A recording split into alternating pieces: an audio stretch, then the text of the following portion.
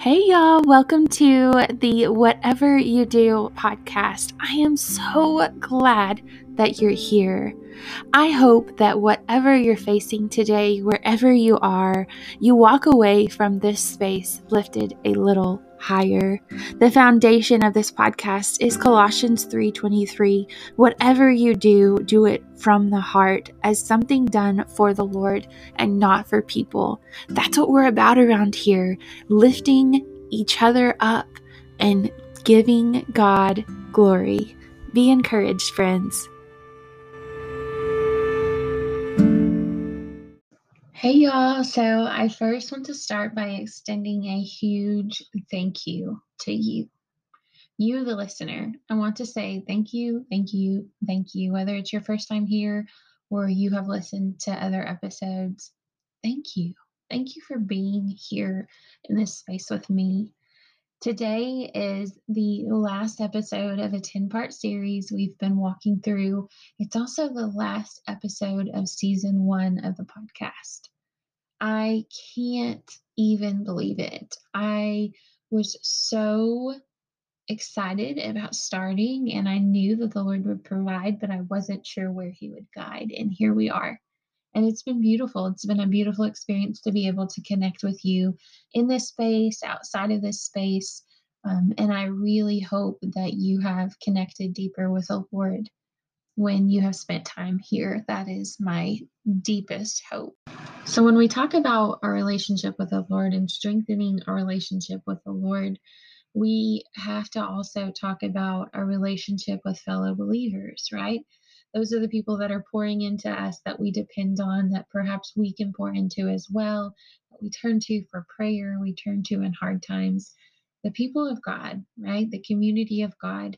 One of the pastors that I know always says, you are never without family when you are a believer, because you always have the family of God wherever you go. And I just always think that's such a beautiful truth. No matter what your biological or married into family looks like, you always have a family in the body of Christ when you are a child of God. And that's so sweet to think about. When we think about the body of Christ, we have to think about the enemy and his intent to divide. So he is all about dividing believers. He does not want us to operate together. He wants us to believe that we are made to operate individually. And that is his scheme, to break apart the people of God. Priscilla touches on 3 different groups that he does this within and how he does that. And so I'm going to read some of that to you. The first one is the local church. And she talks about how the enemy will start stirring up things related to your pastor, the pastor of your local church. He'll start pointing out, deficiencies in maybe his preaching or his time management or his leadership style or his bedside manner. He will start stirring things up about how loud the music is or what songs the worship leader decides to play for the week. He will even point out who gets to do the specials and who doesn't, because that's just how he is. He's just working in those different relationships within the body of Christ. He divides the old and the young, the traditional versus progressive. He divides the kids that attend the public school from the private school. He's all about division. He will even go as far as dividing people with different gifts of the Spirit. So we know that God gifts his people with different gifts. And when we all operate within our own gifts, we operate as one body, and that glorifies God, right? But the enemy will come in and he will say, your gift is better than hers, or your gift might not be as good as hers. That's not how our God operates, but that's how the enemy again wants to create that division, disharmony, and friendly fire. Those are the places that he breaks the line of peace within the local church. And then he even goes on to the global church, right? So he will start to divide people by race, by economics, by doctrines. He will rip apart the global church so it will not glorify the Lord. And then he goes to our personal relationships. And when we think about we think about our inner circle, right? This may be your spouse or your closest friends or your accountability partners or the people that you do Bible study with weekly. This is your personal relationship group, right? Do you ever sense like a tearing or a breaking between these close relationships? Do you occasionally grow tired or weary of having to serve these people? Do you grow tired or weary of having these people ask you how you are and check in with you? Each of these things, each of these topics are schemes of the enemy to try to divide us and specifically divide our personal relationships. He wants us to be drawn to gossiping about these people or listening to gossip about these people. He wants us to entertain things that we would never entertain with those people right next to us. And he will continuously try to divide. Isn't that his theme, is division?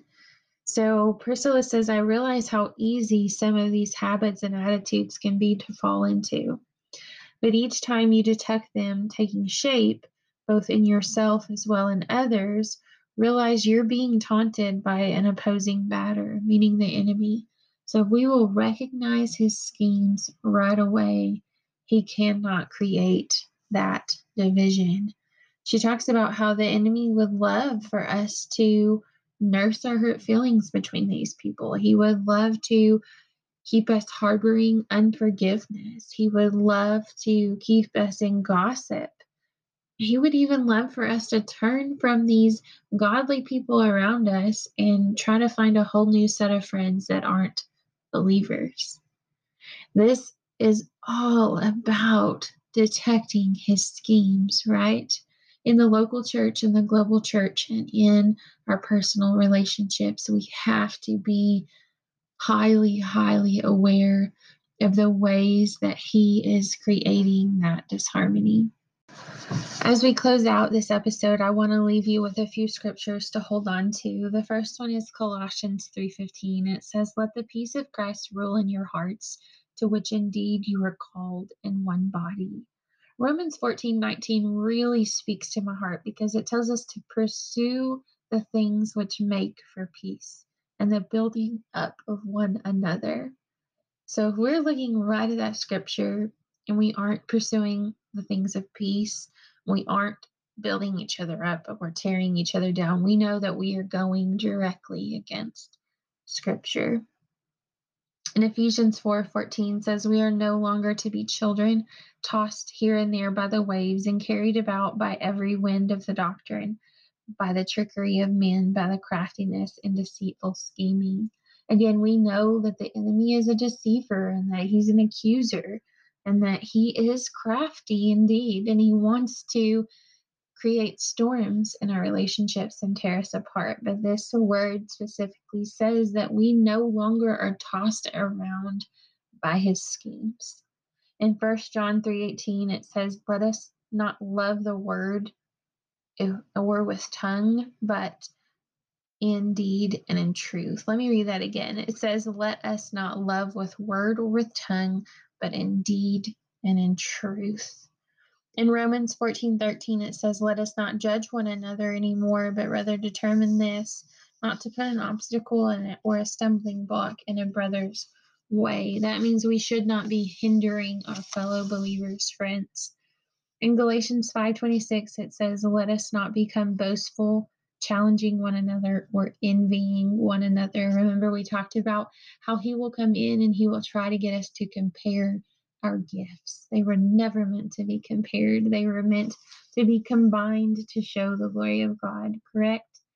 In Hebrews 10:24 and 25, it says, "Let us consider how to stimulate one another to love and good deeds, not forsaking our own assembling together, as is the habit of some, but encouraging one another, and all the more as you see the day drawing near." That tells me that believers should be gathering together, and we should not give the enemy place to tear us apart. Amen. And the last one I want to share with you is Philippians 2:2-4. It says, "Make my joy complete by being of the same mind, maintaining the same love, united in one spirit, intent on one purpose.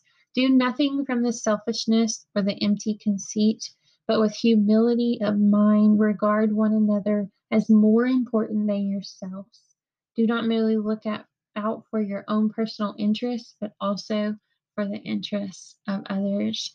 When you are part of a local church, when you are part of the global church, when you have personal relationships that are centered on Christ, you will see this lived out and you will have the ability to live it out. You won't be thinking of others, you won't be thinking of yourself over others. Rather, you will not be looking at your own personal interest always, but the interest of others.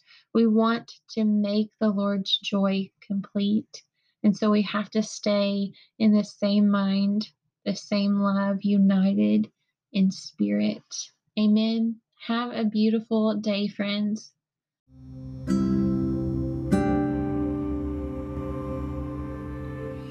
Hey friends, it's such an honor to sit with you and share with you today. Thank you for using your time here with me in this space. I pray that you truly do see that everything you do could be for the glory of God. I pray that you have eyes to see His goodness in all things, and that you are so encouraged by His truth. I'll see you next time.